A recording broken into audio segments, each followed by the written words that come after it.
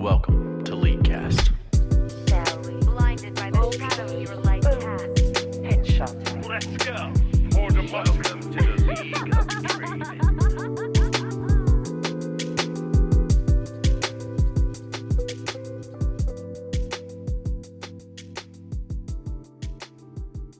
Hello and welcome to episode 572 of the LeagueCast podcast. I'm Nick the King Cooper. Joining me is Colton Blue Basket Sweat. I don't know where that came from, but it's here. From? Muscle memory. I said our middle names. Oh, whoa! You did it. Good job. We'll have Aiden you fix that. You really wanted to introduce yourself as the glacial trundle prodigy, but then I believe I said savant. savant. Sorry. Yeah. No Aiden this week. He's feeling a bit under the weather today, so we will proceed without him. And on this show, we have 3 new patrons, as well as the whole patron list at the end of the show. Probably no LeagueCast news since Aiden's not here. No new news, but we'll hear from our friends at NordVPN. We have one story. We will probably maybe do a little bit of bi-weekly discussion in terms of ranked, and maybe we'll talk about the another podcast video that they did, and we or some of us watched. I think me and Aiden did. I don't know if you got around to it. In like ranked mentality, talk a little bit about competitive league, probably mostly LCS. And we can talk about why. And then we'll close it out with Roundtable and a lot of emails. We still have a lot of emails, so we're going to try to burn through as many as we can. Not burn through, caught but up on those. Yeah, but if we don't get to it, we'll get to it next week or soon. Aiden, Colton, how was your week? Sorry.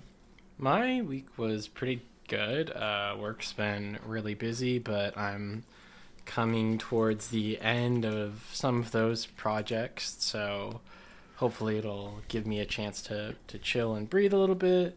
Yeah. Ranked has gone pretty well. I think last show I was Plat 2. Yeah, you went on like a pretty nasty win streak. It was pretty good. Yeah, I won like 7 games in a row on MF, and that got me like to mid-high Plat 1, and then I made my way up to D4, and now I'm at D4, 50 points.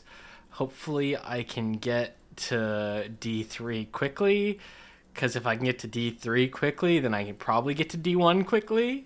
But if I am stuck in D4, I'm stuck in D4.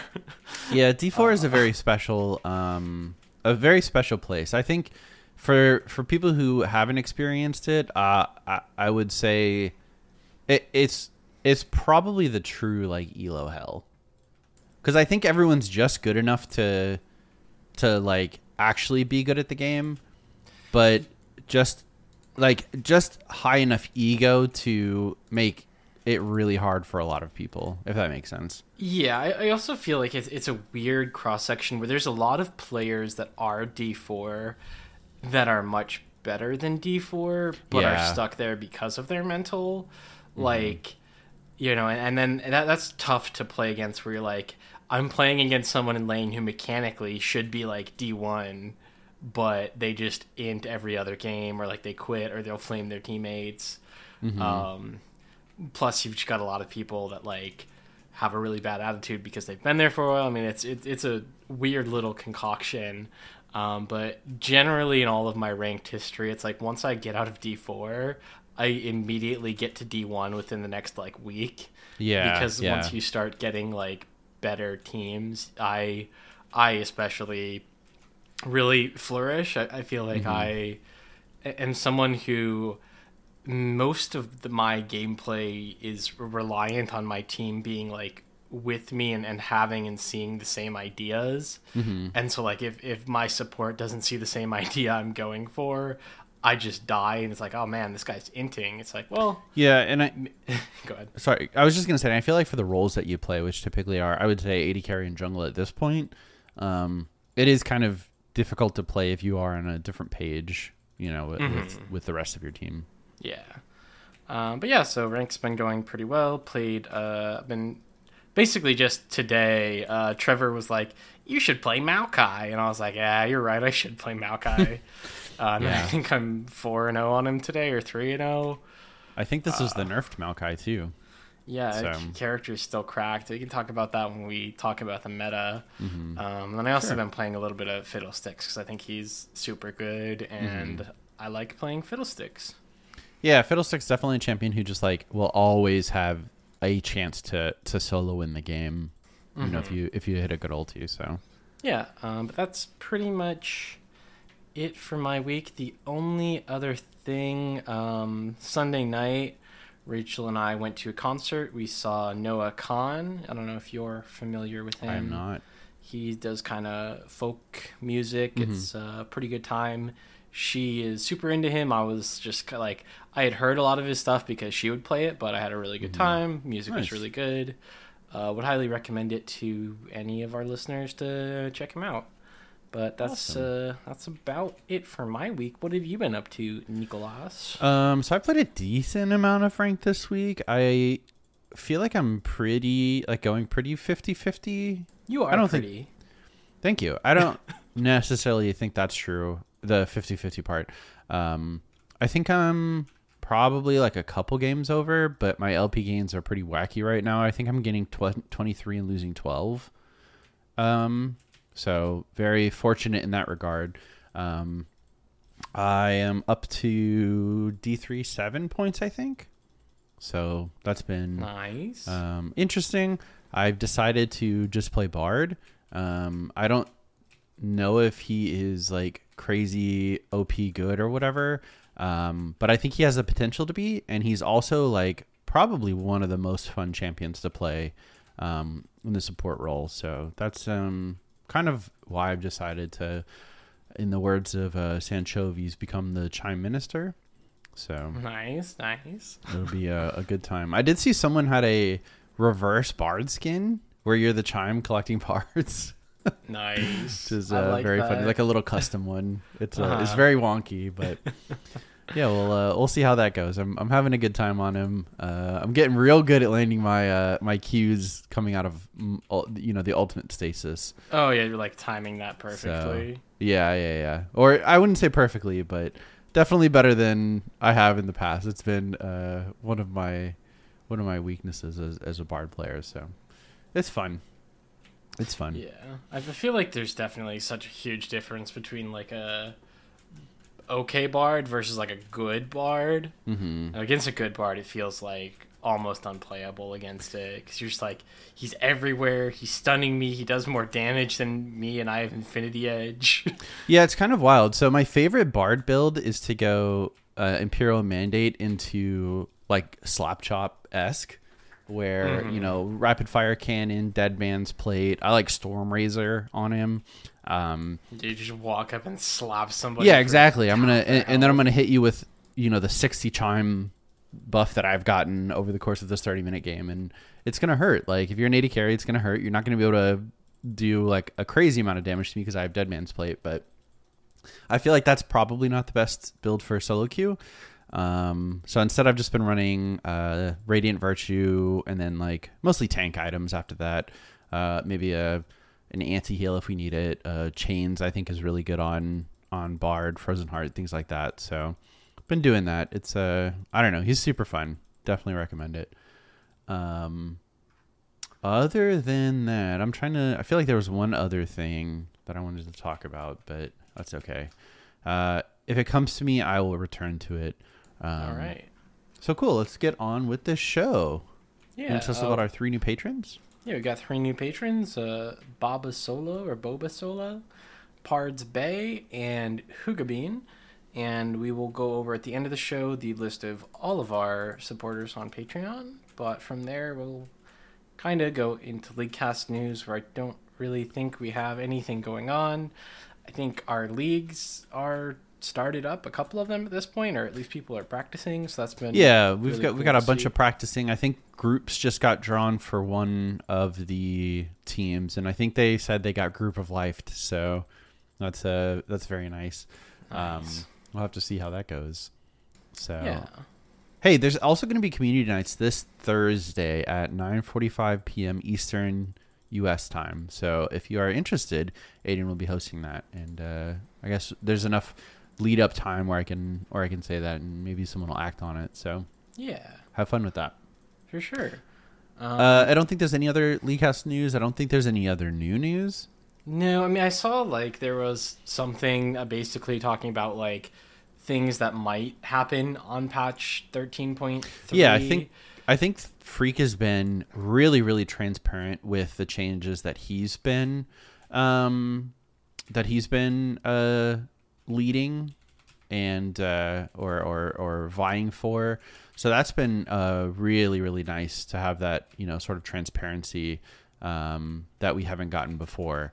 So if you are interested in that, I think they said essentially need some changes to Radiant Virtue, and then generally speaking, buffs for engaged supports. But I feel like they're really missing the kind of the bar on that one, or they're missing the point where I feel like engaged supports are fine, except Heimerdinger exists. Like, I'm just not really sure what engaged tank support can play into Heimerdinger that I guess doesn't have a hook, right? Yeah, because there are just some, like, I think Tom Kench support into Heimerdinger is like one of the more unplayable matchups in the game, because if you ever miss your knockup, you just lose. Yeah, or you don't health. hit Heimerdinger with it, you instantly get grenade stunned into rockets, into 6 lasers being shot at you. So I'm just not sure why I feel like the root of the problem lies with Heimerdinger, not with engaged supports themselves. So we'll see. Yeah, and I think that like he's definitely the epitome of like that weird triangle, which I think is good to exist. Like there should be that range support who can bully the shit out of engaged support if they miss. But like even sometimes if you hit, I feel like Heimerdinger is one of those who are just like I got the knock up, but he still had time to E, and like I killed him, he killed me, but my AD carry took 70% of his health, like finishing. Yeah, exactly. It's just he just does too much damage right now for too little investment. So would like to see that toned down a bit, but we'll see. Yeah. One thing I do really like, just I guess in theory, about this more transparency on the balance team is that because these changes are like public a little earlier, I feel like there's a lot more time for public sentiment, and not that it's going to change anything, but that once that change actually happens, all the Reddit analysts who are going to complain about changes, it's like, nope, you said you were fine with it a week ago, right? When they're like, hey, wait, you buffed this character, that's so OP, what were you thinking, you idiots on the balance team? Are you silver? And it's like, but you were in favor of that when you just saw the numbers without actually seeing the gameplay happen. Or the opposite, or go ahead. I was just going to agree with you, like, totally. I was thinking about this past week, but do you remember the sentiment towards Heartsteel in the preseason, where it seemed like every single person that you came across said this was going to be like the worst item edition in the history of League? Like, it's going to be super broken. There's no way around it. Like, no, you shouldn't be able to ever stack health forever. And I think like it was problematic on ARAM just because you got so many procs so quickly. And I would say ARAM players typically don't itemize as well as they should. So having a lot of health is a bit problematic. But that item is like, I think the damage is still a little bit high, but otherwise like the HP stacking, which was going to be a problem, is nothing to really care about. It's never the HP stacking, it's the fucking damage. Yeah, which is like, there are a lot of people who I'm sure would change their opinion now that the item is out and we've had some time to, talk about it. But yeah, it would be nice to have those people get their opinions on paper so you can refer back to it.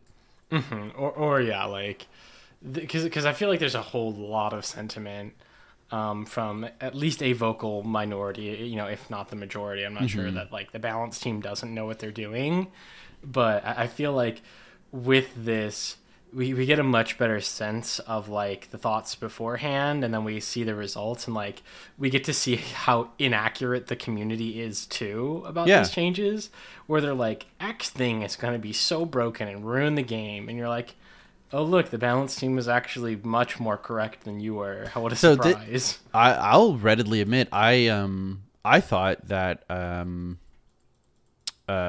the IE and Navori changes last patch were going to make AD carry like way stronger than they should be, and I'm still not 100% convinced that that's not the case. I haven't really seen like a good 2-item spike the way that I thought I would,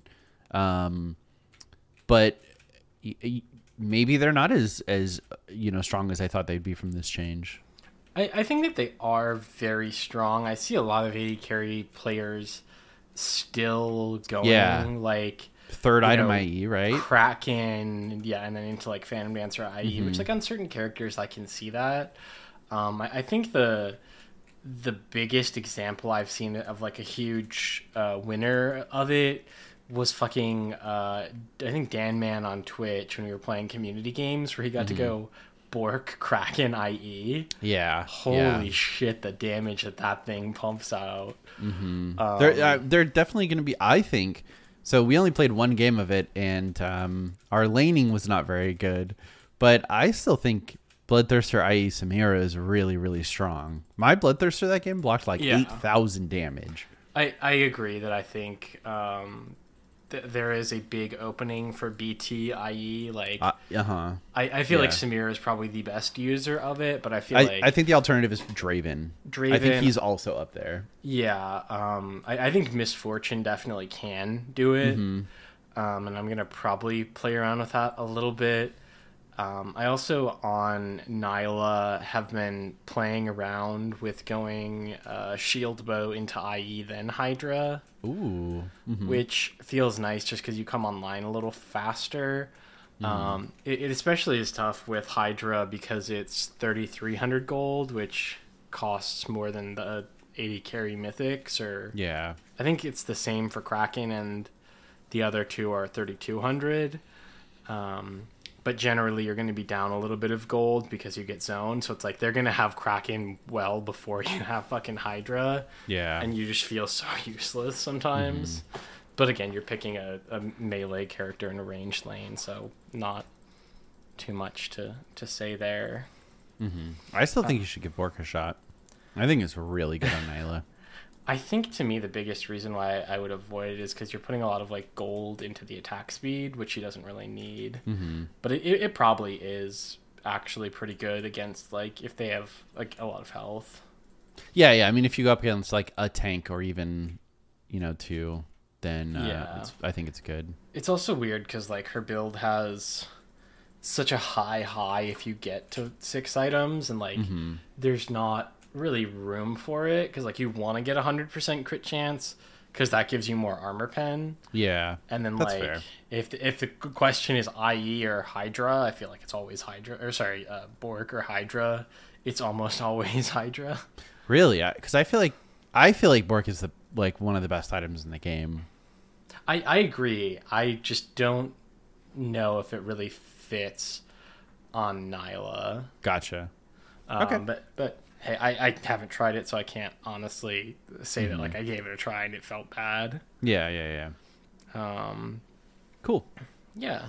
So that was, I guess, our weird little impromptu discussion on balance changes. Let's maybe we can do some 5-stars and then get into a little chat about the meta in general. Yeah, I think we'll do the story and then hear from our friends at Nord. Nice.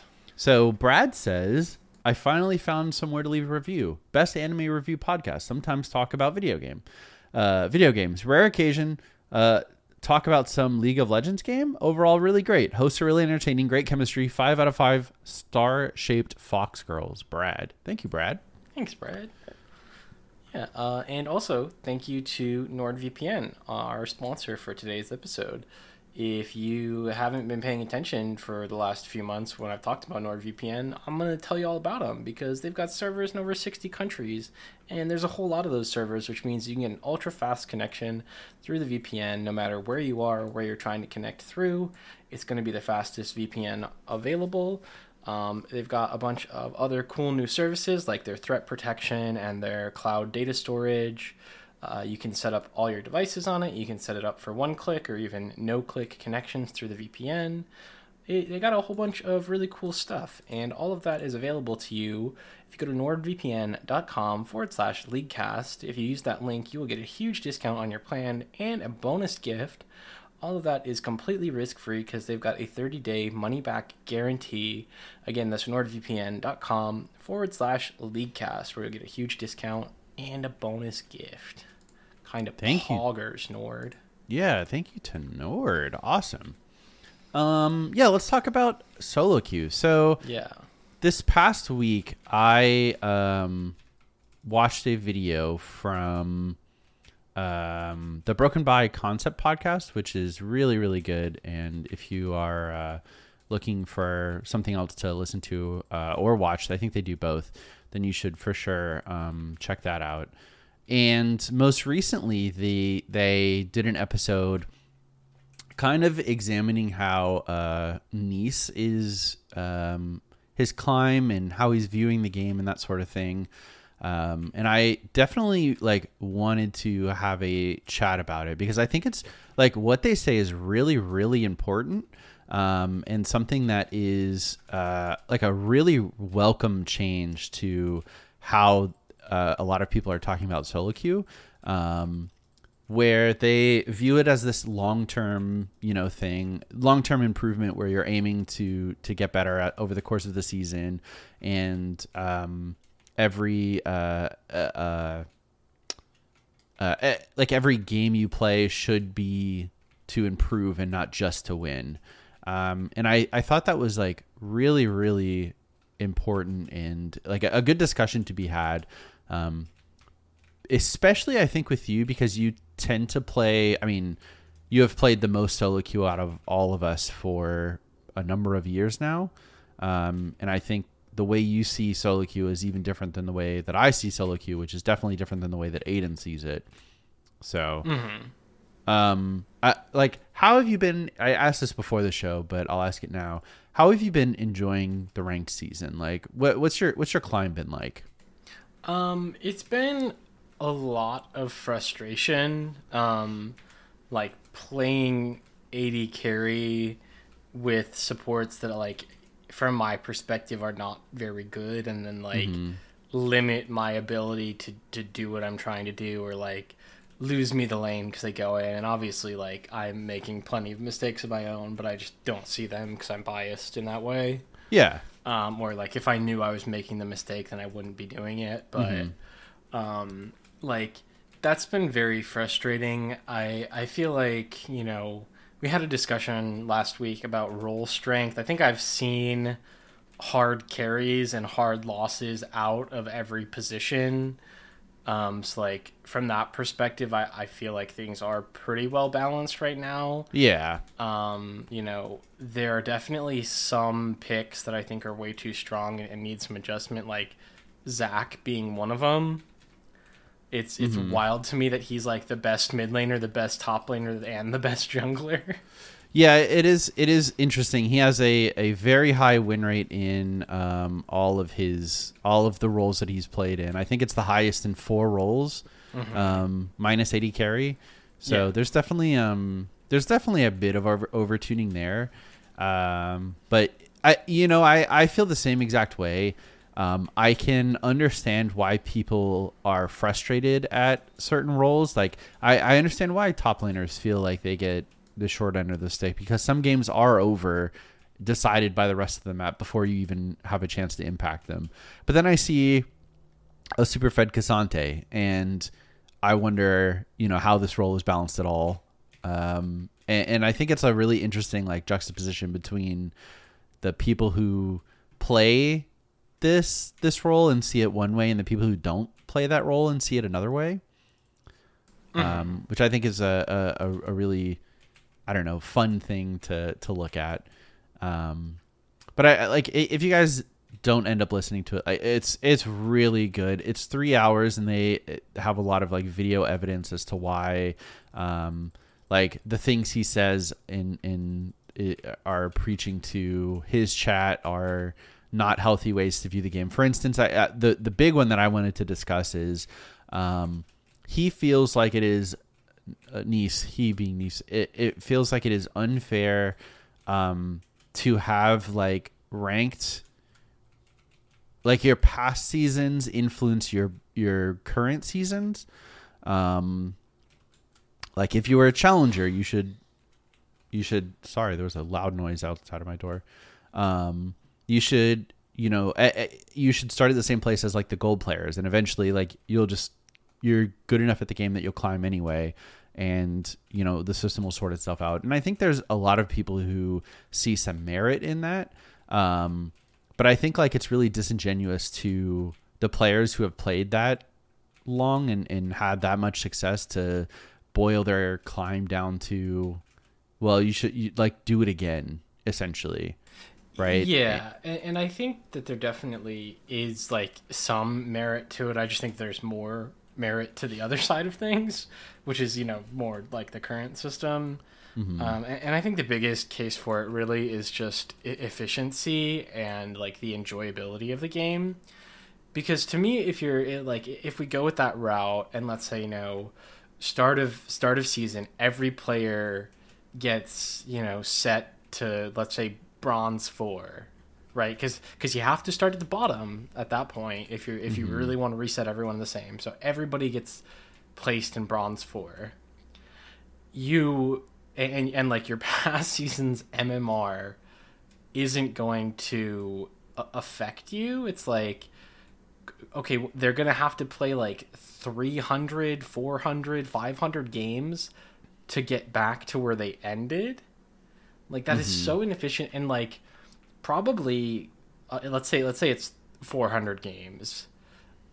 300 of those are probably going to be really low quality games that players are going to be really upset about because they're a silver player and they have to lane against someone who was challenger last season. Yeah, that I think is the biggest argument against a super hard reset is the game quality for the first like probably I'll be generous and say 2 months is going to be absolutely atrocious. Yeah. It is going to be horrific, the kind of matchmaking that you get. You're going to get lobbies where, challenger players are, playing against silver players, and that's just bad for everyone involved. So I'm not like, I'm not buying the comparison he uses is it's a marathon.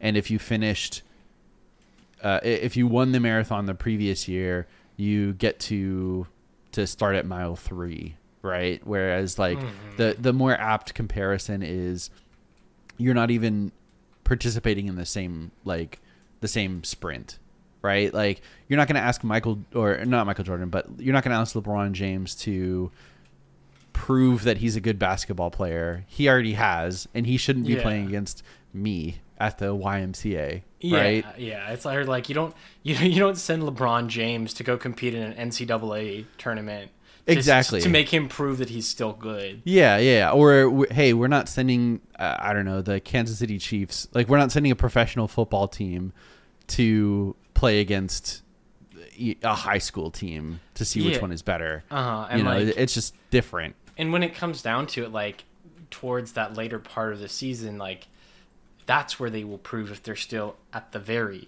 top, right? Because like we know that they are close to the top, but like they are going to have to keep playing and keep winning to be at the actual top. Like I think Aiden is a really good example with his obscenely high MMR and how he normally will like camp master D1. Like he, if he wants to go higher than that, he's gonna actually have to play those games, and he's either going to like hit GM or his MMR is going to start dropping because he can't win games anymore. Yeah. Like, and again, for like, I feel like a lot of people want to talk about that level and the prestige and it being exclusive. And, yeah, there's a limited number of spots. If you don't continue performing, you will be kicked out by somebody better. And it doesn't really matter if you got there early. You know, if you get to 600 LP in the first month of the season, it doesn't matter if somebody shows up at month 5 who now is 700 LP and like takes your spot. Yeah, exactly. That was definitely something they talked about, is like there are a lot of players who hit Challenger early in the season. And if these players aren't good enough, they will not maintain Challenger. Like they just won't. The system will figure it out. And they have to play a ton of games at that level. Yeah. I don't think people truly realize how many games you have to play to maintain day, Challenger. right? It's one a day, which doesn't seem like that much. But you also have to remember that over the course of the season, you know, maybe you'll hit Challenger early season at like 600 LP, and towards the end of the season, that's not good enough. So if you're just playing one game a day, even if you win that, like, even if you win that like 3 out of 4 days, like you're going to get passed up by players who are actually Challenger and will be maintaining that. Yeah, and that's the other thing, is that there's definitely also something to be said. It's like, okay, if they actually, you know, let's say they hit 800 LP and are playing only one game a day, and, you know, they are winning 4 out of their 7 in a week, like, again, like, they are playing well enough at that point. And if it only takes them one game a day and they can maintain 4 out of 7 win rate, like, good on them. I don't see how them starting the season lower would make any difference. Yeah, I mean, other than like ruining a bunch of games at the beginning. Exactly. It wouldn't. Yeah. It wouldn't. So that's I would recommend watching it. It's a very long video. It's 3 hours, but I think it would be extremely beneficial for a lot of people. It is like change the way that I viewed ranked and my relationship with that in general. Where I think it is like it is better to like focus on your ranked journey as a marathon, like as this long-term process, and not I played 5 games and went 0-5. Like, this season is over. I'm doomed. It's all fucked. Like, I've demoted to silver or a bronze or whatever, and it's going to take me ages to get back. Like, you have the time to get it back. Like, if there is anyone who is proof enough that you can climb, you know, quickly, it is. I would say it is you, Colton. Someone who has had a fall from grace and then climbed up extremely quickly in the past. Yeah, and again, I think you know, there's a lot to be said about people saying that like you can't move quickly through ranks, which like it's definitely difficult, and I obviously play a lot more than most people. But right, like 5-6 wins, you're up a division, and like that could just be a really good day. You know, if at least for me, I'm a pretty streaky player. Like, it is not uncommon for me to win like 5 in a row or lose 5 in a row. I think, you know, again, looking at your ranked season as a marathon versus a sprint is definitely a better mind frame, and I think it will also help people in terms of their mentality in any individual game where you like, man, people are so toxic and they're so upset about like so much things, and I've experienced a lot of that, especially when I was in like the Plat 1, Plat 2 MMR, of these people who are like flaming all their allies, like, you'll never be diamond, you're terrible at the game, and they're like, just all of this shit, and it's like, it doesn't matter. One, we're super early in the season. 2, like, again, whatever arbitrary point that you say is good is going to be disagreed with by 95% of the player base, who are either going to say that's dog shit or that's way higher than what actually, you know, is good. Yeah. Again, you know, like players being like, you'll never make it to D4, and it's like, I've not ever not made it to D4 in 10 years. Yeah. Like, if that's the peak that we're striving for, like we are in a different, I'm in a different building, let alone having the same conversation with you. As well as I think, at least personally, like my way that I play League, I think very much more is just to improve and like try and enjoy things. You know, I almost every season have about like 100 characters played, and a lot of those have very low win rates and some of them have really high win rates, but like I enjoy playing all of the roles and I enjoy playing a bunch of characters in every role, and it is not good for my rank number, but it is good for me enjoying the game. Yeah. And like, you know, I certainly think I could be higher elo if, you know, all I did was play one role and I only played the top 2 meta champions of that role, you know, for a given patch. But I just don't enjoy the game that much that way. And I mean, that's the most important thing at the end of the day is like, it is a game. Just enjoy it. You remember that sometimes it's going to be frustrating. I actually think like I typed this up in Discord earlier, but I want to say it here as well. Like, one of the most important things that you can learn about ranked is that you will lose, and you will lose to some bullshit sometimes. Like, it's going to be frustrating, some of your losses. It's going to be like undeserved, some of your wins. But in the end, like, those two things are going to be generally pretty equivalent with one another. So if you are having a stretch of bad games that you are attributing to other people, like you have to understand that it is going to wash itself out in the long run. You know, if you're winning, if you've lost like 49 out of 100 games, like that's a lot of losses, but you're still a positive win rate player, right?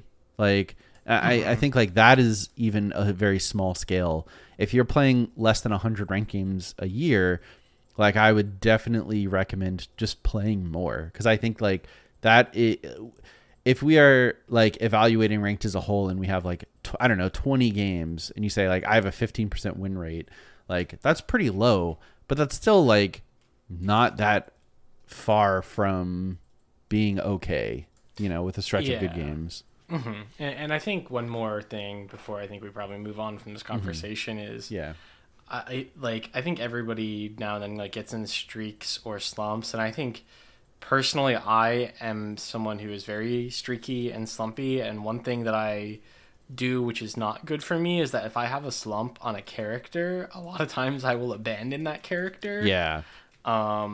You know, it's like, okay, I lost 4 in a row on Misfortune. I'm never playing that dumb character again. It's unwinnable. I can't carry these teams. When you look at your have like a 65% win rate. Yeah, exactly. I think like this is one of the big things that we use U.GG for our account reviews sometimes, and it like one of the features they have is a season-long tally of the LP like gains or losses per character, and it is like, it's wild to me. We've had like a couple people say like I'm gonna drop whatever character, and then I will do their account review, and they're giving up Sejuani because she's not strong enough, and then I look in lifetime she's like plus 300 LP. Like, okay, clearly you've had success on the character. I understand like maybe it's a bad stretch now. Like obviously some things can change in terms of like character strength, but it is, like Colton said, very important to not let a string of bad games influence how you perceive the game overall. Mm-hmm. Yeah.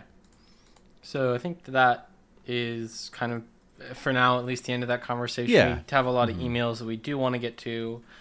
So as much as we could probably go on for another half hour, we're going to skip that for now.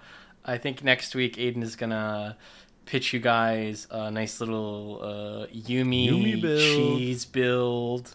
Not the one that I pitched in the Discord, but I did enjoy my attempt to craft something even It was stupider. very funny. We were gonna play it too, I think, but Yeah, we were gonna try to in a normal. I still would, but Yumi got banned because people are still gonna ban the cat even though they gutted her. Yeah. But from there, I suppose we're into competitive league. Yeah, I guess we could do competitive league really quick. I only want to talk about LCS really. I think LEC has been entertaining, just not for me. Tried to watch all. I said I was going to watch all of the LCS games. I'm still going to. I also said I would try to watch all of the LEC games, and I don't think that's going to happen. It turns out if you don't have interest in any of the teams or players or storylines or whatever, that it's kind of hard to maintain that interest. But there's been some interesting stuff. Hey, shout out to SK Gaming for being top of the league right now, I think. So also their format is fantastic. They are, I think, 2/3 of the way through with their season already, and will be going to playoffs, shortly for the winter split. It's kind of like the old the old OGN, I think. OGN, Korean. winter, spring, summer. Mm-hmm. Yeah, so loving that. It's very good. Anyway, have you watched any of the LCS games? I have not watched any competitive league. Ooh, none. Okay. I would absolutely, by the way, recommend all of the T1 games. That's it. Keria is playing some wild shit, and it is very fun to watch. He played Caitlyn and Kalista support in some games, so it's cool. He's Yeah, doing and cool I stuff think up there. Jhin, didn't he popularize the fucking Jhin support also? Yeah, if he didn't, then he definitely played it like quickly thereafter. Yeah, God, it's so funny to me how like there is this weird world where like almost every AD carry is viable as support just because you can stomp lane with it. Mm-hmm. And also like I just think that like the item is really good, and you can like you can match other AD carries for your speed of like first item, which a lot of times is enough to then like get 2 heralds and a dragon and then just snowball to win. Mm-hmm. I will say, like, if your name doesn't start with K, I'm going to steal this from someone else, but if your name doesn't start with K and end with area, don't pick these champions. Oh yeah, no, I've hated having it in my games where they're like, I'm gonna pick Caitlyn, I'm gonna pick Jhin. Mm-hmm. But They pick it for a reason, and the entire team plays around it. Yeah. Like, your solo queue team is not going to. You're going to be treated like a regular support. And you're just gonna lose. You're gonna lose me my lane. And I'm Yeah, you're going to lose Colt in the game. Awesome. Let's talk about the LCS. So currently after week 1, we've had TSM 2-0, Cloud9 2-0, CLG 2-0, and FlyQuest 2-0. Some very, very entertaining games from these teams, I would say. I think of these teams, FlyQuest and Cloud9 look solidly the better of the 4. And then I think CLG and then TSM. I'm not convinced that TSM is good. And then we have Evil Geniuses 1-1, 100 Thieves 1-1. Evil Geniuses, I think, is still a good, like, it is a good team. Just had a kind of a head scratcher loss to CLG. 100 Thieves, I don't know. I don't know if Bjergsen is good. I don't know if Doublelift is good. We'll see. And then we have the O2 teams, Immortals, Dignitas, Team Liquid, and Golden Guardians. I think of these, Immortals probably is the worst, followed by Golden Guardians, and then Dignitas and Team Liquid kind of like on the, they should be good, but they haven't won yet, so we'll see. It's been entertaining so far. I have really, really enjoyed the broadcast.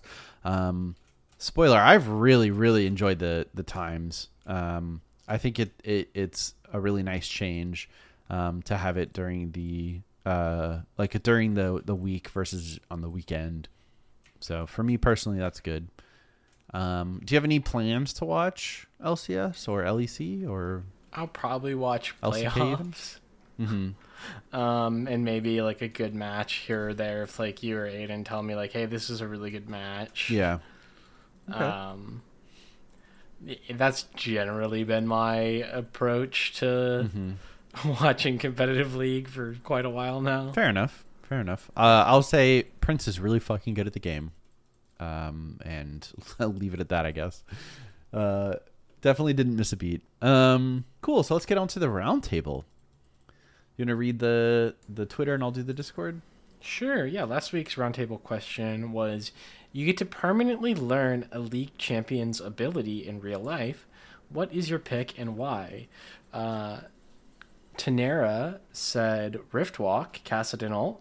You know how much fun it would be to be able to teleport a small distance? True. Okay. Boots said, the idea of becoming a giant panther is too cool for me, so I'd say Nidalee. Whoa. I do love the idea where you're just like, there's so many abilities that are available. It's like, no, big panther. Uh-huh. And like, I kind of agree with that. That's so that's sick. awesome. Or you could go big spider. Big spider, yeah. Randy said, Ayo, is it fucked up if I just keep coming around to bites? First thing I thought was Warwick Q, then Rek'Sai E. Wait, what is wrong with me? Just the ability to bite something really, really good. Yeah, that's interesting. That's funny. A couple more. We got one from Courtney. Nico passive, 100%. Definitely would be very, very useful. Nefairs said Kog'Maw passive for sure. Okay. And Rainbow Honeysuckle also said Nico passive, kind of OP, I think. There definitely would be a lot of use case for being able to just transform into somebody else.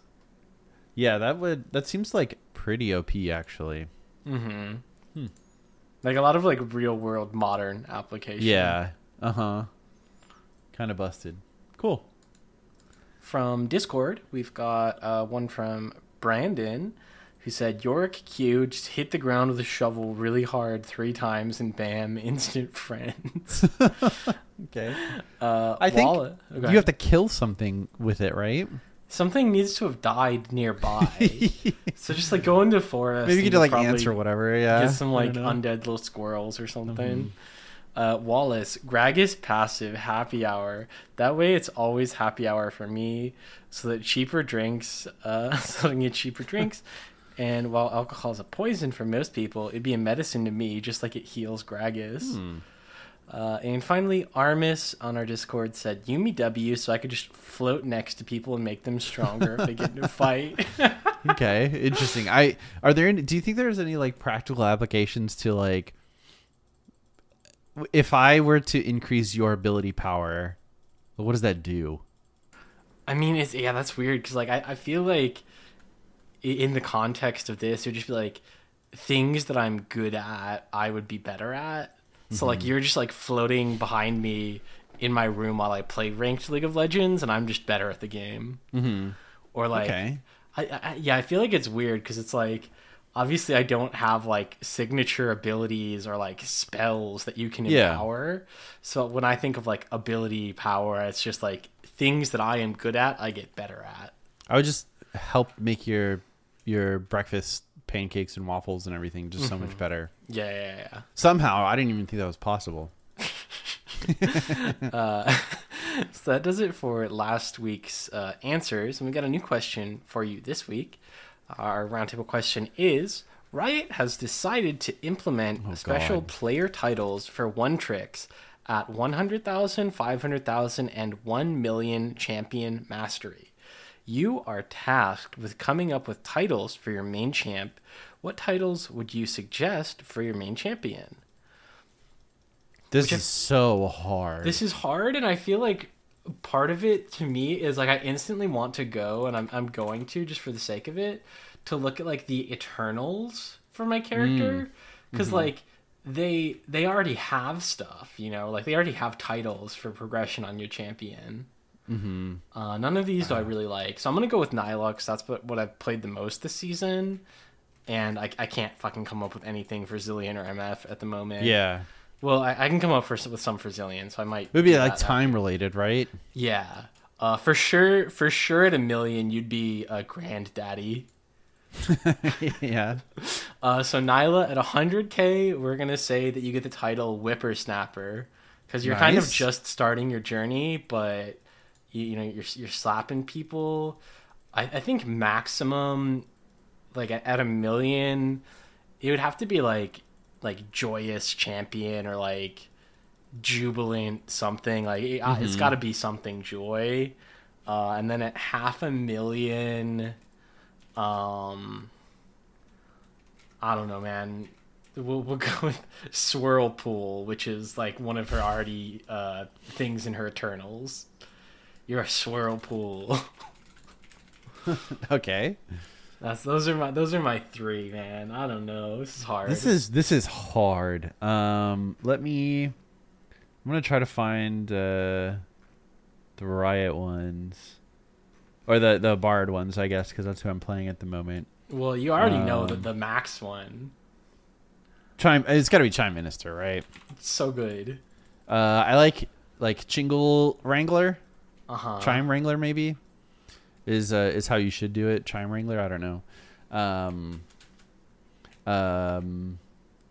But then his are Chimes, Cosmic Catches, and Distance Traveled. So I'm really not sure like what it would be. I don't know. Do you have any recommendations? So for Bard, I need the Bard 500,000. 500,000. I feel like I want to make a joke about his E and just be like you're just a chauffeur. Journeyman, maybe? Journeyman chauffeur. You're still learning how to transport your whole fucking team. I don't know. This is tough. I like, you could also go with like the whole idea that he's just like a collector, right? So you could be like, yeah, that's true. You'd be like, you know, like, I don't know, esteemed collection or something, where it's like Chime enthusiast, Chime connoisseur. Ooh, there we go. Yeah, that's tough. I don't know. This is difficult. I feel like this is one where the listeners are going to have way better answers than us. They're think for sure going to have an advantage. And they're also going to say, like, why didn't you think of this for your character? And you're like, because I'm dumb and I couldn't think of that at the moment. Same, because they were put on the spot. Yeah. So, hey, one more time, that question is that Riot has recently decided to implement player titles for mastery checkpoints. You're tasked with coming up with titles for your main champion. What would you suggest? And you can give us answers to that on Discord or on Twitter, or you can shoot us a DM, but Discord and Twitter are really the two big places to get it seen, and we will collect those answers and put them on the next show. But from there, we are on to Mail Fight, where we've got quite a few emails that we need to try and get caught up on, so let's hop right into it. Nick, would you like to do the first one? I would love to. The first one is from Sejuani Baby Daddy. Hello, gentlemen of Leakcast. I'm writing this before I go to work. It's 5 and I am sad, and I'm spreading my good name into Korea. I opened up the Korean Challenger stream, not realizing it was the Tier 2 stream, and was hella confused by the 700 viewer count. I asked only 700 in chat, and much to my surprise, immediately after, just wanted to say, Sejuani Baby Daddy, that this is the Challenger stream, sir, and it is fairly new, but we hope you'll stick around and follow the stream. Never did I think I needed to hear Valdez say those words together, but it was definitely what I needed this morning after the night I had. Shout out to anyone in the trailer industry or anyone who knows someone in the trailer industry, because shit is kind of scary right now. Finally, can't wait to rep Leakcast in the upcoming BOL split. Apologies for the length of this email and the lack of cohesion contained within it. Farewell from the baby daddy himself, Sejuani Baby Daddy. Cool. I don't know exactly what that is. But that is that's cool. Hey, get that name out there. Tell them to listen to Leakcast. Yeah. Next email. Oh, and hey, good luck with the BOL. True. If all of our listeners don't win their respective leagues, we're gonna kick you out of our Discord. Yeah. Instantly banned. Easy. And if you win, we're taking all of your prize money because we're a big corporation and we only care about profit. It's really lose-lose for you guys. So you got tricked into competing. Next email is from Valzea, who says, about a week ago, I got into a game called Arknights, and I've been enjoying it a ton. I wanted to play League and grind ranked, but this game has just been, but the game has just been feeling bland. Like there's no reward for putting in all the effort, which is why I think I've been enjoying Arknight a ton, because there's a sense of reward for being patient and strategically figuring out where to place units. What are your guys' thoughts on League being stale? How would I get back into the grind of the game? How do you guys think that how long do you think that it would be okay to take a break from the game and focus on others? I feel like there's a lot of pressure to play the game because I'm on an esports team for my school, which makes it hard to figure out what to do. Anywho, sorry for the ramble. Would like to hear your thoughts on this. Also, hey, sorry for making another email, but I thought of more to add on to that one discussion for optimal rune things. It's from a few weeks back. And I wanted to talk briefly about how Arknights is special in a way because there's not really a most perfect optimal way to clear a map. It's hard to look up on YouTube what exactly you should do and get the same results in your own run, which I think is really cool because it allows you to just enjoy your game and have more freedom on what you want to build and what you don't want to build. Of course, there's still meta characters, but even so, you aren't guaranteed to have all of the ones you want, and each map has tons of ways for you to clear them. Meta characters help a lot. They're just stronger, but they're not necessary to have because you can still clear content if you're patient enough with your account. Again, sorry for second email. First day back at work and my brain is thinking a lot. Valzea. So in terms of that, it sounds to me like that game is like a tactical PvE game. I don't know. Are you familiar with Arknights? Yeah, it's a gacha game. Okay. So tactical PvE is a I would say an accurate, descriptor. And I think like that is something that gacha games do well for the most part is allowing making the game not too difficult for it, like in general.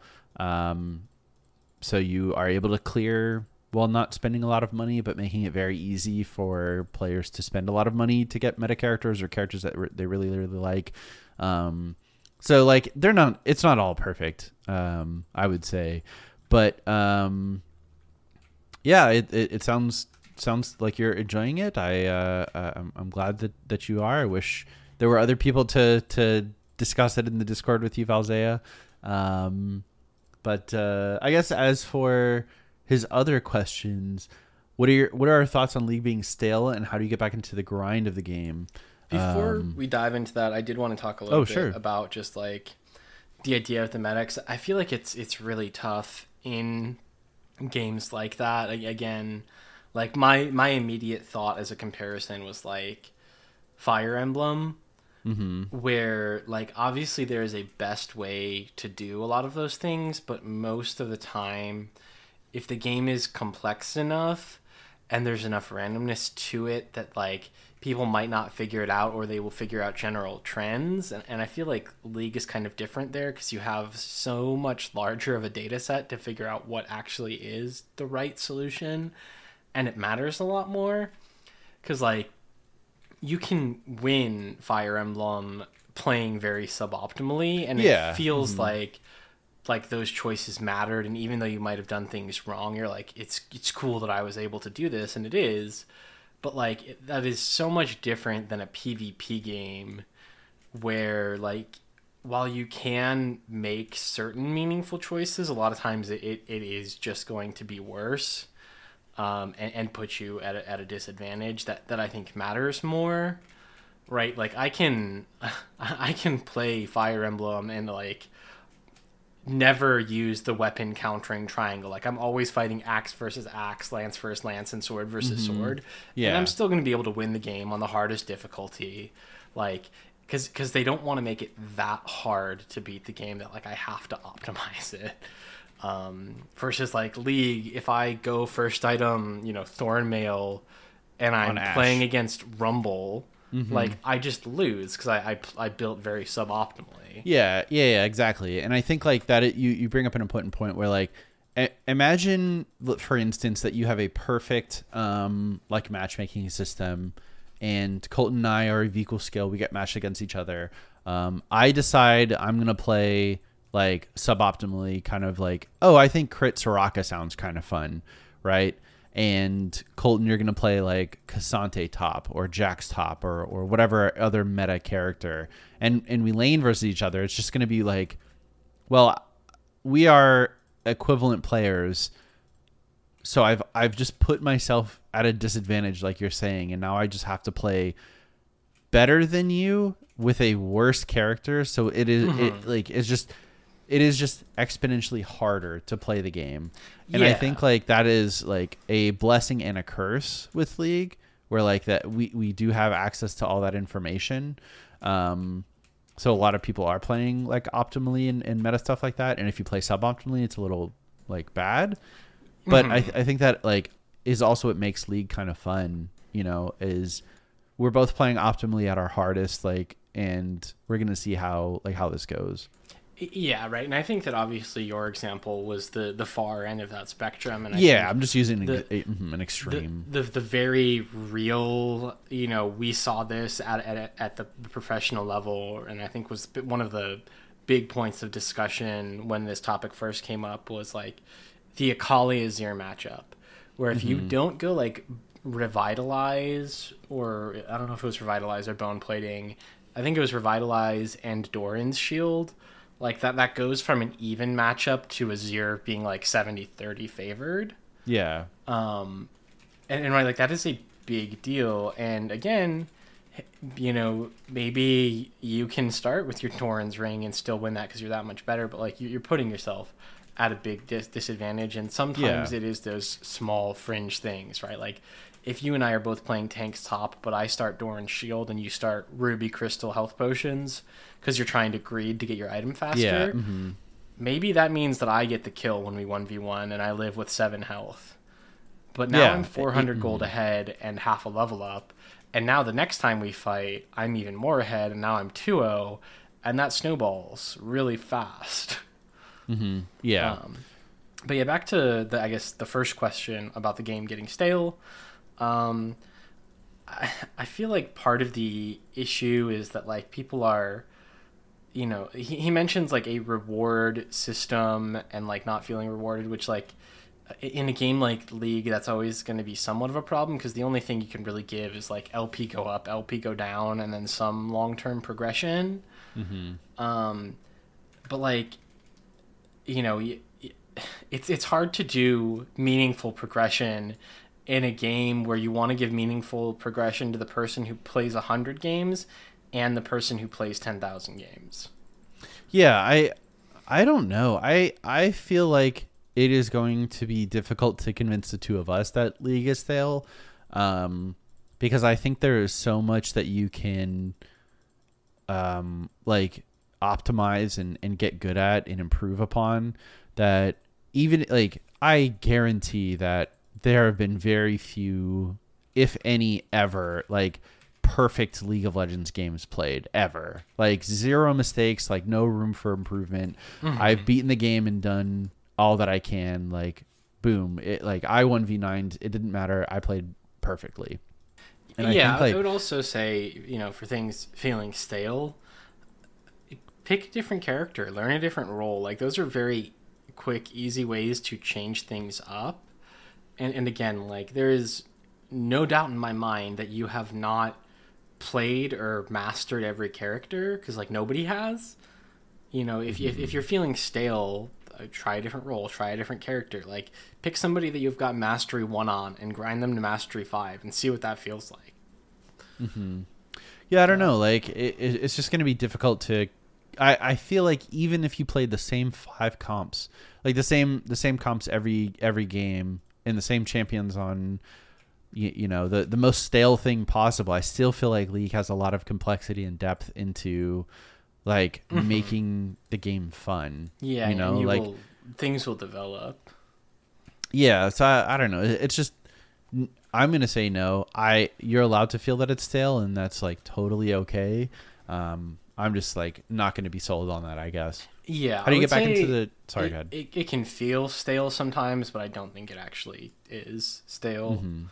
Well, I just feel like over the course of the 11, 12 years that we've played the game, like, have you ever played the same game twice? No. Right? Every single game is different in some way. And I think that's like game is the same. It's my teammates lose it for it's jungle diff. Yeah. But no, I think that is the beauty of League for me, is that, you know, I've played, we both have played more than 10,000 games at this point, easy. And I can truly say that no 2 games that I've played are the same. So So in terms of some of your other stuff real quick, how long should you wait to get back into the game? I mean, that's really up to you. Like it is okay to take a break from League if you're not enjoying it, and we would recommend it. Even if you are on an esports team for your school, that's a discussion you should really have with your coach and your teammates, but it is ultimately your decision to have. You know, if you are on the starting roster and there is pressure for you to perform, you know, that's still something to talk about and be like, hey, I'm not really enjoying the game right now. And hopefully you've got a good coach and good staff that's going to help you find a way around that, or figure out a way to get a sub into where you are. You know, and again, if it's your team for your school, big picture, it really probably doesn't matter very much. Yeah. You know, fast forward 5 years, there is not going to be a single person on the planet who's going to be like, hey, Valzia, do you remember when you didn't play for 3 weeks because you were taking a break? That really ruined our split. Yeah. Like, nobody's going to do that. It's, you know, up to you. So hopefully some of that helped. It was good discussion. We're going to move on to the next one just so we can try and get a little caught up. Do you want to grab this one, Nick? Yeah, keep enjoying Arknights, buddy. Our next one is from Abstruse. Hey, y'all, I'm a fresh listener to LeagueCast coming over at Zill's recommendation from the Lola podcast. The first Lola episode that I listened to was actually the one where Aiden and Wise Papa Smurf were debating the Emacs Scion nerfs, where they nerfed his Q, and I agreed with Aiden's reasoning. It allowed for build diversity, but make sure there's a trade-off. Anyways, I've been trying to get back into seriously improving at League and appreciate the theory crafting conversation y'all have had around 80 carry changes. This is a game and IP that I really love, and I'm glad to see some care going into the player experience. That said, I want to follow up on the user email about LP gains being influenced by your in-game grade. If there were one change that would improve my rank experience significantly, it would be for my teammates to not give up and tilt after an early setback. Most commonly, one person thinks that they should be 3-0, but after dying a few times early, they refuse to believe that they are behind and force disadvantageous fights, until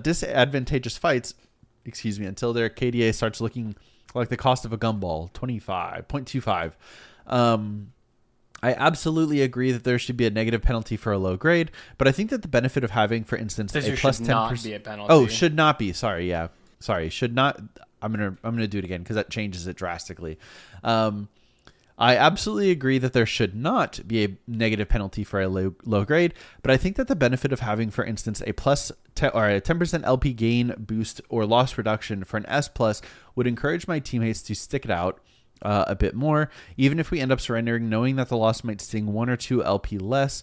If they kept warding and farming and fighting smart, could contribute in a small way to player enjoyment. I don't think the system would be effective in the upper tiers, Diamond Plus, as I trust those players to have a better idea of what their champ should be doing more than the grade system. But if everyone in Iron to Gold Elo knew that farming more, warding more, warding more, and dying less would make their wins more valuable and their losses less crushing, it might improve player experience and probably their ranked in skills as well. Maybe Riot could give a letter grade breakdown on the post-game screen, kind of like a champion performance breakdown on your profile. For instance, showing you in one of those spider web graphs, Google says a radar chart that you did well in farming and objective damage, but you probably should have bought a trinket. I appreciate y'all generating some quality League content and look forward to dropping by a community game session sometime soon. Peace, Abstruse. So this is definitely something we've talked about before, but we can have this discussion again. I think it's been a while. Well, we talked about this pretty recently, which is what he was replying to. It was only like 3 weeks ago, if not earlier. Okay. I mean, we definitely hashed out kind of like the pros and cons of the system, and I think the conclusion of it was ultimately that like it sounds good in theory, but I feel like a lot of the issues come with actually implementing it, as well as just the incredible difficulty in actually measuring performance, right? You know, with the peak example being like the Baus on Scion, where it's like it was 0 and 14, but he actually 1v9'd that game. Like he is the sole reason their team won the game sometimes. Yeah, exactly. He exerted the most pressure. He influenced the game positively more than anyone else did, but it's not reflected in his score. Yeah, I agree. And like if you try and hand wave that and say like, okay, well the system just needs to be better at detecting like high influence winning play, like yeah, maybe there could be a system that actually could detect that was a strong positive influence, and that his 0-14 was different than my 0-14. But you know, in terms of actually having that and implementing it, it's tough to come by. Yeah, if you didn't penalize for bad play, then it's just everyone's LP gains go up across the board. Yeah, we kind of just have to work with the system that that we have, and I think like the way that you guys discuss it is definitely a way that we can do it. But there's something like really beautifully simple to me about like you gain points for winning, you lose points for losing, and that's it. Do I think like the system could be better? Absolutely, but it like if you want to climb, you have to win, and that's like literally the only thing that matters. It doesn't matter if you smurf every single game. It doesn't matter if you're getting carried every single game. Like if you're winning, you're winning. If you're losing, you're losing. Yeah, I also feel like in that point it really diminishes a lot of player agency on how they want to play the game. Because I think in a system like this, Aiden, for example, would probably not get any extra LP for most of his games because he's got low CS, mid vision score, but he is very positively affecting the outcome of the game, and you can see that in how quickly he climbs, his win rates, his MMR. But like I don't think that translates very well to like your grade on X champion. Yeah, so this is like a really good example, Aiden.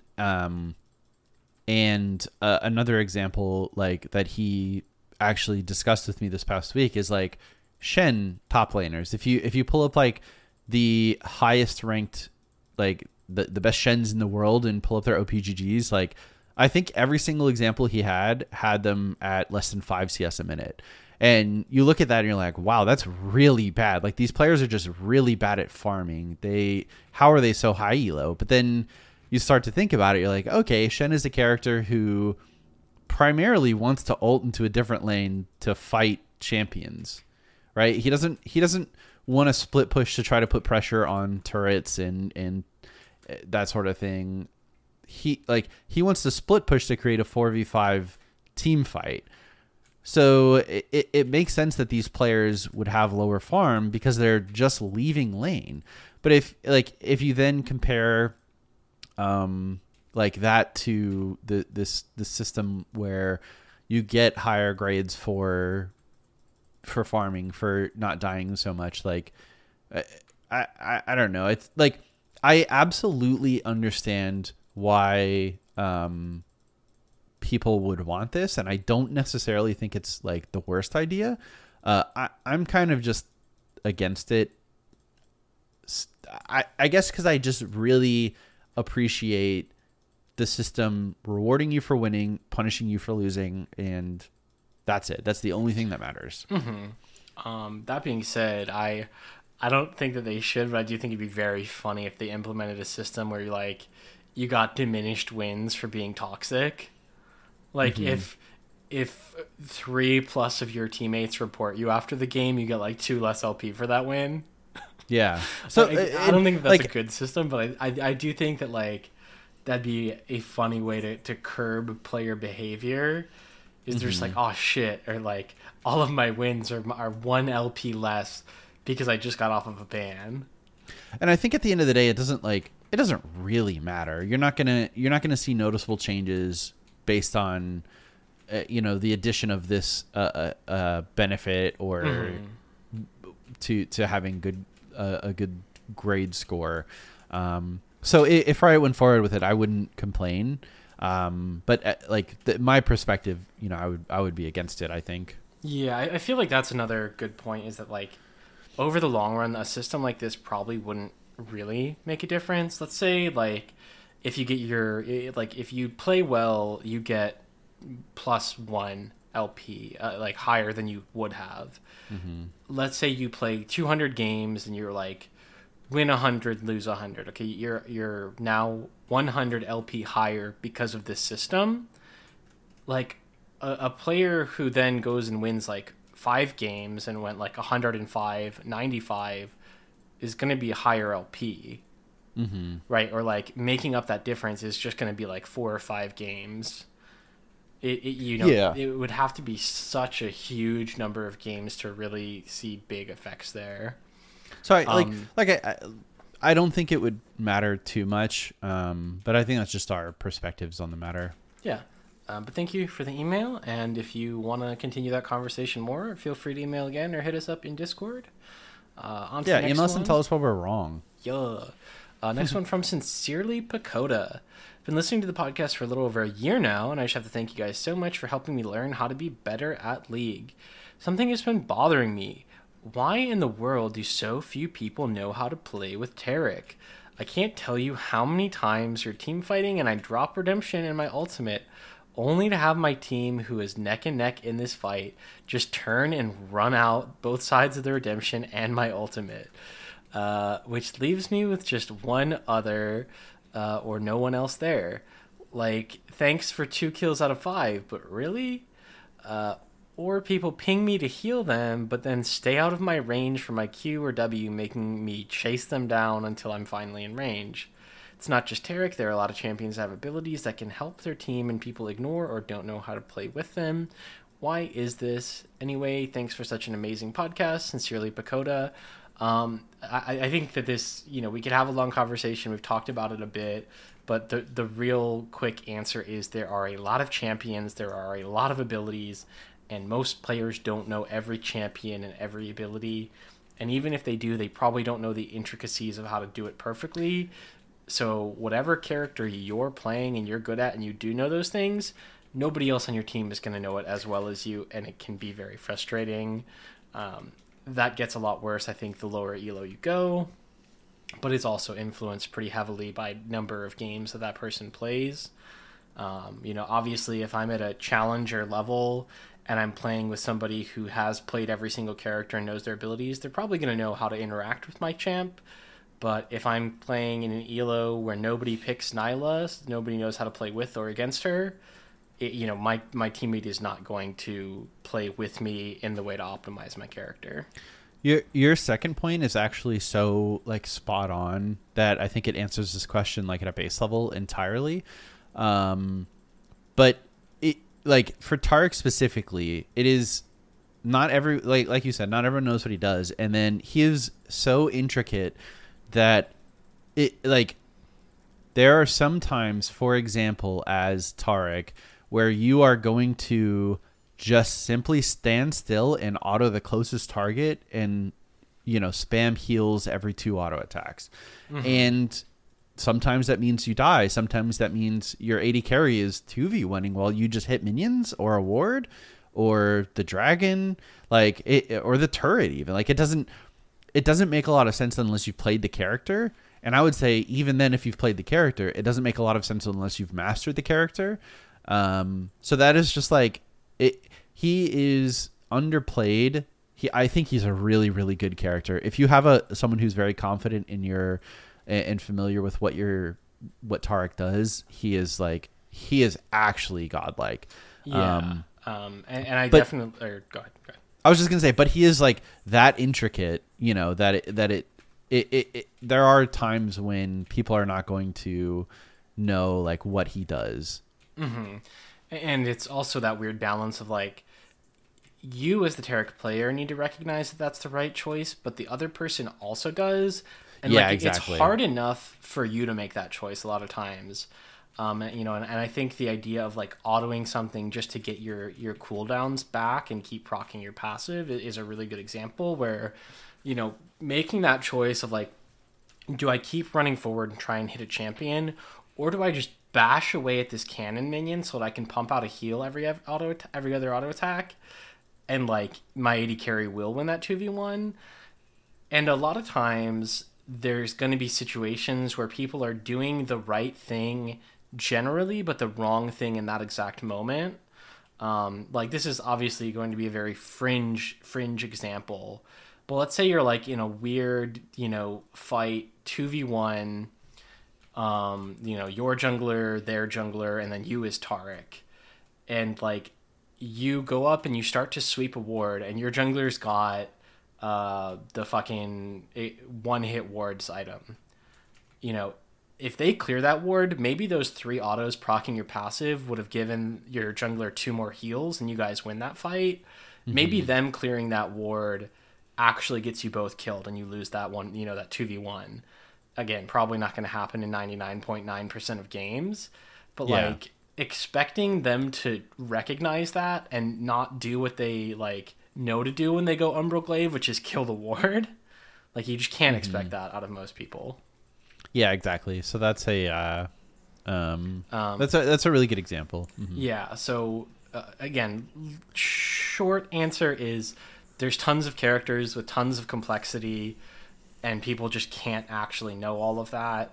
The other thing I would mention is if you do play a character that you don't see like once every 5 games, like legitimately, if your character isn't in 1 every 5 games, tell your teammates how it works. It doesn't cost anything to tell your teammates how your character works. You can probably find a PowerPoint or a Google Doc talking about some of that stuff. Yeah. And, you know, worst case, you're going to say, lol, you're dumb. I know how Ivern works. Best case, maybe you win a game that you would have lost because now they understand how to play with your character better. Yeah. So yeah, thanks for the email, Pakoda. Next one from Brybump. Awesome. Hey guys, since Aiden recommended I close my champion pool to 2 or 3 champions, I've been basically one-tricking Kai'Sa with fairly good success. With the coming changes to IE/Quick Blades, I was pondering what build path Kai'Sa will take, as her Q evolve and E evolve are instrumental in her gameplay. Previously, I was rushing Kraken and double longsword to get Q evolve as soon as I could. I know she's a hyper-scaling low-range champion, so maybe the best route is to continue to get Q and E before IE evolve. What are your thoughts? What are you guys' thoughts on which 2 items are the most impactful to begin the game with Kai'Sa, as Kai'Sa, Bronze Elo also? As always, thanks for the great content, Brybump. That is a good question. I'm going to go ahead and assume that you are going to want Navori second after your Mythic. I think it's just Kraken Navori or Kraken IE. That's what I was thinking, yeah. It's going to be hard to, I guess, say something else because those items are so powerful. But yeah, I mean, maybe it's even like, I don't know, like Kraken Zeal Navori with boots. I don't know if that gives you enough, or Kraken like Recurve Navori. Yeah, I don't know. I feel like whatever the breakpoint is, it's probably not going to be more efficient than just going straight to second item and getting the evolve a little bit later. And the better plan is to, especially if, I think he said at Bronze Elo, like, what you really need to do is learn how to lane and get enough farm so that you can get your, like, 3 items by the time that, like, in enough time to actually influence the game. I think Kai'Sa is giga strong right now. And especially with Kai'Sa, like, her Q evolve is so much more important than her E evolve, like, that early in the game. That's not to say her E evolve isn't important or isn't really strong. It's just Q is way stronger. So I don't even think like proccing your Q evolve that late is a bad thing. But absolutely look up like some Kai'Sa players on OPGG or going to their streams and checking their match history or whatever. Because I'm sure someone will have done the math and determine that like, oh, you actually want to go double pickaxe Serrated Dirk into Phantom Dancer into Navori or some, I don't know, some bullshit that Kai'Sa does. So. Yeah.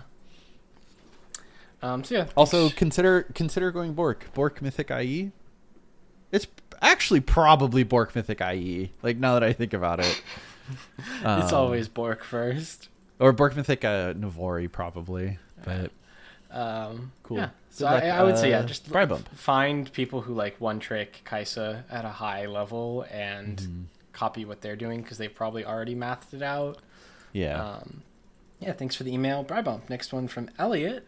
who says, "Hey, first of all, it is nice to hear that the high elo players like you also went 3-7 in your placements. I ended up in Iron 1, which I'm not mad about, but I feel like it's pretty inaccurate. I decided this year for ranked on one-tricking Lissandra mid and then queuing 80 carry second and playing Ashe if I'm filled. My first game I went 8-0-7 as Lissandra for my first win. My second game I did well and was more supportive and we won. I got auto-filled support third game, so I played Lux and we won. Then shit hit the fan, and for the next 7 games, I had useless feeding or just worthless jungler. Hate low elo junglers. Anyway, I'm excited to try my first ranked split. Only one tricking, thanks to the podcast. Elliot, yeah, it's going to happen. Even in that situation, think like, let's say, taking this at face value, you had a worthless jungle in 7 out of 10 games. That's unfortunate, but sample size, if it goes up to 20 or 30, that's gonna normalize. Maybe one of those games your jungler wasn't actually worthless. They got behind because of something your top laner did. Maybe another one of those games they I don't know, got a really unlucky coin flip 1v1 that put him behind. Now you are back to that 50-50 area. There's a lot of shit that can happen in the jungle. It can be very frustrating to play as and against and with. But again, long numbers, you should be fine. We wish you the best of luck. I imagine if you placed Iron 1, your goal is at least silver. I think you definitely can do it. I think anyone who applies themselves can, hit silver within a season, regardless of where they're starting. If you're aiming higher, best of luck for that too. Yeah, good luck. And if you always have bad junglers, learn how to jungle. That's gonna be my advice. Mm-hmm. I think that's something that you can really improve upon. Like everyone can improve upon as a player. If you think like X character, X role, whatever is OP, learn how to play it, and if you will either excel at it and get to abuse it, or you'll learn some of the weaknesses of it or how to play along with it to make it strong. If you're always losing to Maokai jungle, play Maokai jungle, and you'll figure out okay, he is just OP right now, but he's gonna level 3 gank and he ults from off screen, so word in fiddlesticks positions, things like that. So there's no strategy or character or whatever that is perfectly 100% win rate. So play it and figure out how to beat it, or play it and abuse it.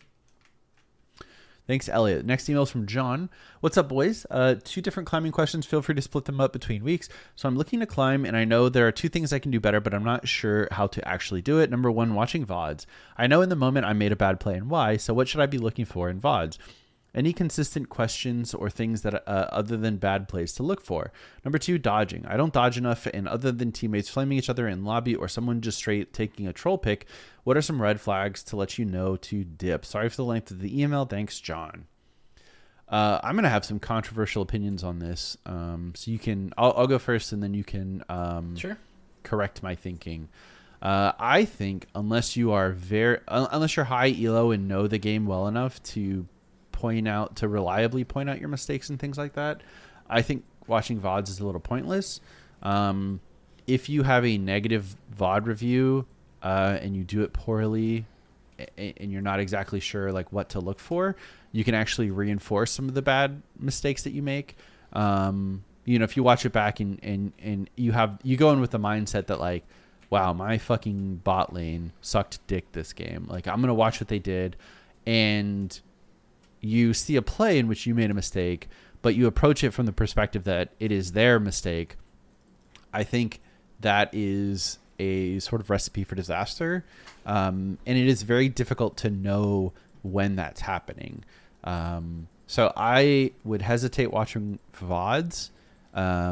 Or if you're still interested in doing that, make notes of what happens in your game.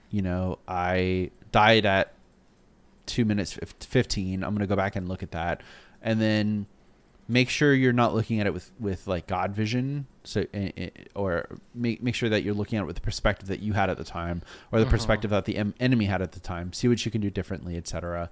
But this is like something that I think a lot of people say you should do that I think is actually really low value unless you're doing it well. So I think that you just pointed out the big thing that I was going to say is that it's not low value to VOD review. It's low value to VOD review if you're bad at it. And obviously, like any skill, it's going to take time to develop.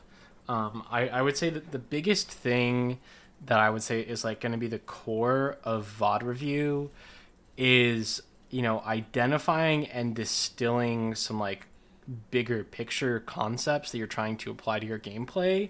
And the bad part is going to be watching the whole thing on like 1-to-1 time, being like, yeah, I lost to Cassante because Cassante's OP. I guess I should have just banned that character.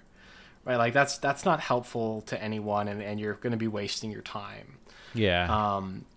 That being said, you know, this is something that, you know, when I had some coaching, was like the primary avenue was like focus on 1, 2, maybe 3 things at a time, probably just like 1 or 2, that like this is what you're working on this game and what you're trying to learn, and then review those things in the VOD. So what would you say is an example of those things? Yeah. So an example, you know, let's say one of them is to be more cognizant of the mini map and have better map awareness. So one, you know, tip that was, you know, given to me was like find an app or set a timer on your phone so that like it, you know, makes a sound every 10, 15, 20 whatever, you know, timer it is, and check your mini map every time that happens. And that's going to be a little bit tougher to review in a VOD, but like, you know, see if you were reacting to what's on the mini map. Yeah, exactly. Watch that. You know, maybe I set a goal for myself that I am going to, let's say I'm a top laner, you know, attempt to contest every CS. And that is my one goal this game. It's not to win trades, it's not to get tower plates, is that I'm going to contest and apply pressure on every CS. And then you watch for that in your VOD and you see, oh, I stopped doing that at 9 minutes because I got a kill and I thought that I could just keep all-inning them, and then I never got another kill and they just matched farm with me and eventually scaled up. Or, you know, they got that kill, and even though maybe I was strong enough, I felt too afraid to go in and continue contesting those things. So if you pick, you know, those like specific rules or like small things that you're working on, I think it's easier. I think there is a lot of value in watching VODs, again, if you're doing it well. I also think that there's a lot of, you know, analysis that needs to happen in terms of like, not what happened, but how and why did this happen, right? Because if you have a conversation that's like, okay, the enemy jungler smited the dragon away from you and stole it, and they got they got the objective bounty. There's nothing really to talk about there other than, I guess you could say, well, get better at smiting, and maybe you could practice smiting in like the practice tool. Yeah. But I think a much more valuable question is, how did that happen? Was it because you didn't have vision over the wall and they were able to get in? Was it because their character is just better at executing that? You know, maybe they have Lee Sin who gets the Q execute plus smite, and you were sitting there as like a Maokai jungle who just has your smite, really. Maybe in that situation you need to pull it out further so he can't get his Q. Was it because, you know, you were busy focusing on a team fight and your, you know, mid and AD carry kept hitting the dragon instead of turning, right? So in that case, you might learn that I need to indicate that I'm looking to turn instead of letting that 50-50 smite happen, or just not commit to that fight and finish the objective first. There needs to be a lot of like active thought behind it to do it and actually learn something. Dodging. I also, just to throw this in, I also think it is very low value to VOD review other people's VODs in an effort to improve your own gameplay. I think you can, watch other people's content and learn from it. But I think like specifically going into the League client or I guess into the replay file that they have provided to you or whatever, however it happens, like I think it is again, I'll say low value content to VOD review someone else's game, because I think there's just a lot of factors that go into like every decision you make in League, and unless you perfectly know like why they're making the decisions they're making, like you can misinterpret why they're making it or come to a different conclusion and not be able to figure out why that they're, you know, why they're making this decision. If you, for example, they brought this up in the Broken by Podcast video that I talked on earlier, but if you are reviewing a jungler's, I'll just use the example they give, a jungler's game, and you see that they 3-camp into bottom, right? Maybe you come to the realization that, oh, it's a, you know, bot lane centric meta. Like I just need to camp bottom every single game. Like bot lane is the only lane that matters.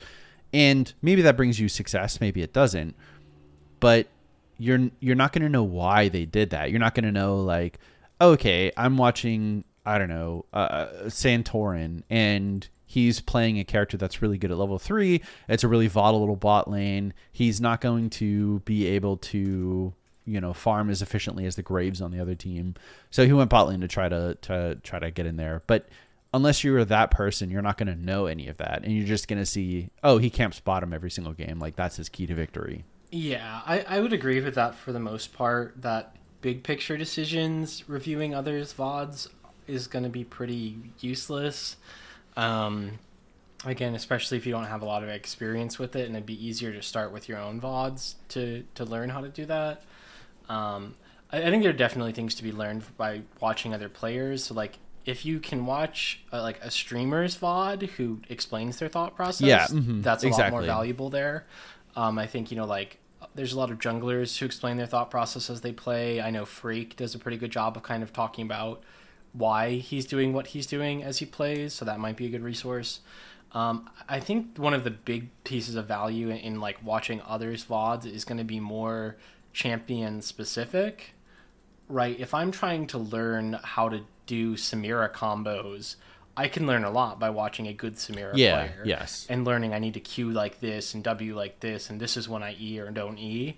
But like that's only going to help me at the beginning of just learning a champion, or at the end if I kind of get them but I'm trying to get better. I can see somebody who really is pushing the limits of the character. But I think you can only really get that benefit at like the front end and the back end, and most of the work is going to be once you have an idea from that front end, then actually implementing it, learning how to do it, and then maybe you go and watch another VOD and you pick up a few extra tricks after you're proficient with the character. I just think there's a lot of factors that go into it that are not evident unless they are explaining it to you themselves. Like in that case, it is valuable. Yeah. As to part 2 of your question, dodging, you don't dodge enough, and you, other than people flaming in the lobbying or just a straight up troll pick, what are some red flags that you know dip? I mean, I'd say really those are the ones, is like somebody being toxic off the start, and then just like, you know, actual troll pick, like, oh, I went cleanse ghost jungle Soraka, haha. Right, like that's an obvious dodge. Or, you know, I had one recently where somebody like 10 seconds into champion select, they were like, hey, mid laner, link me your op.gg so I know whether or not to dodge. It was the jungler doing this. And it was just like, yeah, that's a player you don't really want to play with. And make sure to report them and send a ticket from that champion select before you dodge. But then don't play that game. Yeah, I don't think dodging is really actually all that necessary, but those are things I would look out for. Thanks for the email, John. Yeah, I agree with you. I don't think dodging is that important, especially now that with the changes they've made to dodging and to champ select anonymity. It's not going to drastically change your win rate unless you aren't dodging the troll games like Golden was saying. And like you've identified. We'll do two more emails, the two I think? short ones, and then, So next one is from Titties, who says, hey guys, first time emailing in, I have a question for you. When I play troll or for fun comps in normals, like Mundo 80 carry with my GF supporting me with Syndra, does that affect my MMR or ranked placement? Obviously, it's not very good, and I lose most of those games. Love the podcast, titties. No, 99.9% no. I think your initial ranked games get slightly influenced by your normals MMR, but it's like incredibly small percentage. Don't worry about your normal affecting your ranked MMR or your ranked placement. Play what you want to. It's a normal game. Don't turbo into your teammates and then like flame them. There is a line there where like it's just a normal game, but some people are playing normal games to win, and that's how they have fun. But like, try not to like, constantly do it and turbo int them. I guess would be my opinion. It's yeah, I mean, I think specifically for your question, I think it only can potentially impact your first ever ranked games when the system is legitimately just trying to figure out where you belong. Mm-hmm.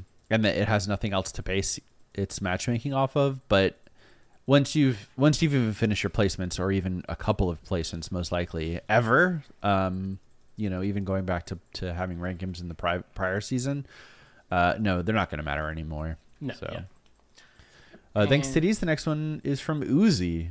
Just listen to the part of the most recent podcast where you guys were talking about the Karthus ultimate exploit. It reminded me of a bar W exploit that is kind of game breaking. First of all, you need to bind self-cast W to a single button. Then if you insta-cast W and self-cast W at the same time, Bard will summon both shrines at the same time. Sorry for the length of this email, Uzi. I don't know if it's like game breaking the way that like the Karthus ultimate one is, but it seems pretty strong. It definitely seems like a bug exploit, and like I think it's probably less effect than the Karthus one generally, because what that really means is that you get like you get the minimum heal value on yourself while being able to place one as well, and like that's a decent amount of health, but it probably isn't gonna like change the outcome of most games. Yeah, I agree. Not the way that the Karthus exploit would. Yeah, that's not the same as a Karthus having ultimate up 30 seconds sooner. Yeah. Awesome. That'll do it for this episode of LeagueCast. We have a lot more emails, and we promise we will get to them. We are slowly working through it. You guys have been crushing it with the email games lately, so thank you for listening. If you want to send us an email, it is mail@ecastpodcast.com. You can watch us on Twitch, twitch.tv/KingLardell, Blue Basket, and LeagueCast Frost. Tweet at us at LeagueCast on Facebook. We are LeagueCast. Visit our website, leaguecastpodcast.com. Join our Discord server, discord.gg/LeagueCast, and support us on Patreon, patreon.com/LeagueCast. Like these people. Hey, nice transition for our wall of support. We've got just the letter A. Aaron, Actual Yordle, Adrian Sadly Not a Joshua, Alex, Andrew, Angel Holic, Armis, Arsonist, Austin, Benton, Blabby, Blooper, Bulbasolo, Brady, Breedable Soraka, Brian, Brosif, Bride Bump, Camirel, Chaz, Cheese for Real, Chuzix, Coastal Toast, Kodio, Colton, Dobular, Dallin, Danman96, David the Deadly Tiger Ghost, Dekar, Decopaw, Diggity Daxter, Dr. Libby, Don't Be Creative, Dr. Herfurfurfur, Dragoon, Dreamville J, Drew, Dylan, Frozen Ninja, Gabriel, Gun Bunny, Gunner, Harley, H-Fire, Hugabin, Herx, Ike Cosplay Gragus, Jagelski, Jake, Jamal, Jody, Jay Picante, Jeff, Jesse, Jigmink, Jisoo, Joby, John, Jonathan, Jorge, Josh, Josh Plank, Joshua Calzafar. Oh, there's not that many Joshes anymore. Oh, no. The Joshes are diminishing. Chaos, Reaper, Kevin, Kieran, Clon Amy, Koi the Monkey Boy, Conrad, Cracked Patzer, Crambone, Landon, Leafi, Lacona, Lispsync, Lucas, Madeline, Man Mennington, Marshall, Mary Makes No Sense, Max and Mox, Michael, Mikhail, Milkman, Monty, Mr. Ginger, Muse Guy, My Balls, Your Gin, Nathan, Nikoj, Nicole, Noah, NYC Poem, Oscar, Panda Bear, Papa Kush Ivern, Pards Bay, Pocky, Raphael, Rattlesnake Jake, Red Lefty, RJ, Ryan, Samuel, Sejuani's Baby Daddy, Seth, Stu, Stuart, Sunny Pebble, T Hubs, Thane, The Last Samurai, Thomas, Titties and Biddies, Tiscotlam, Ty, Wallace, Womper, Will, Wolf, Wolfie, Wyatt, Zod, X Strong, Yumi with a Gun, and Jauman. Dang, you crushed it. Thank you guys for listening, and we'll see you next week. Goodbye. Bye.